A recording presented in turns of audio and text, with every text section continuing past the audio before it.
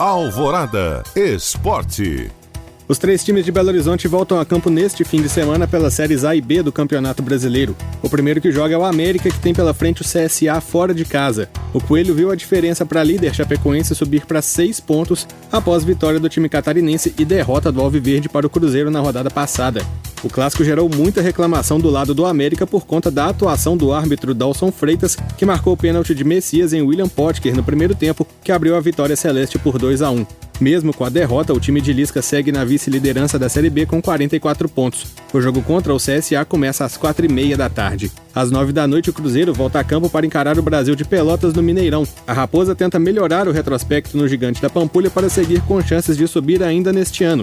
Nos últimos 3 jogos, o time celeste venceu Chapecoense e América, os 2 primeiros colocados da Série B fora de casa, mas foi derrotado pelo Confiança em BH. 10 pontos separam o Cruzeiro do G4 da segundona. Já o Atlético volta a campo no domingo, quando encara o Internacional também no Mineirão. Para esta partida, o Galo poderá contar com os jogadores que desfalcaram o time nos 3 últimos jogos por conta da Covid-19.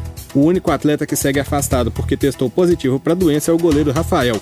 Jogadores como Everson, Guga, Hever, Alan, Jair, Alan Franco e Eduardo Vargas estão novamente à disposição de Jorge Sampaoli, que também está de volta recuperado do coronavírus. Galo e Inter jogam às 6h15 da noite deste domingo. Pela Série C, o Tombense, que foi vice-campeão mineiro neste ano, pode garantir vaga nas quartas de final da competição neste sábado. A equipe mineira encara o Boa Esporte pela última rodada da fase de grupos e precisa vencer e contar com derrota de Ituano, Brusque ou Ipiranga para garantir a vaga. Todos os jogos dessa rodada final da primeira fase da terceira divisão serão às 7 da noite deste sábado.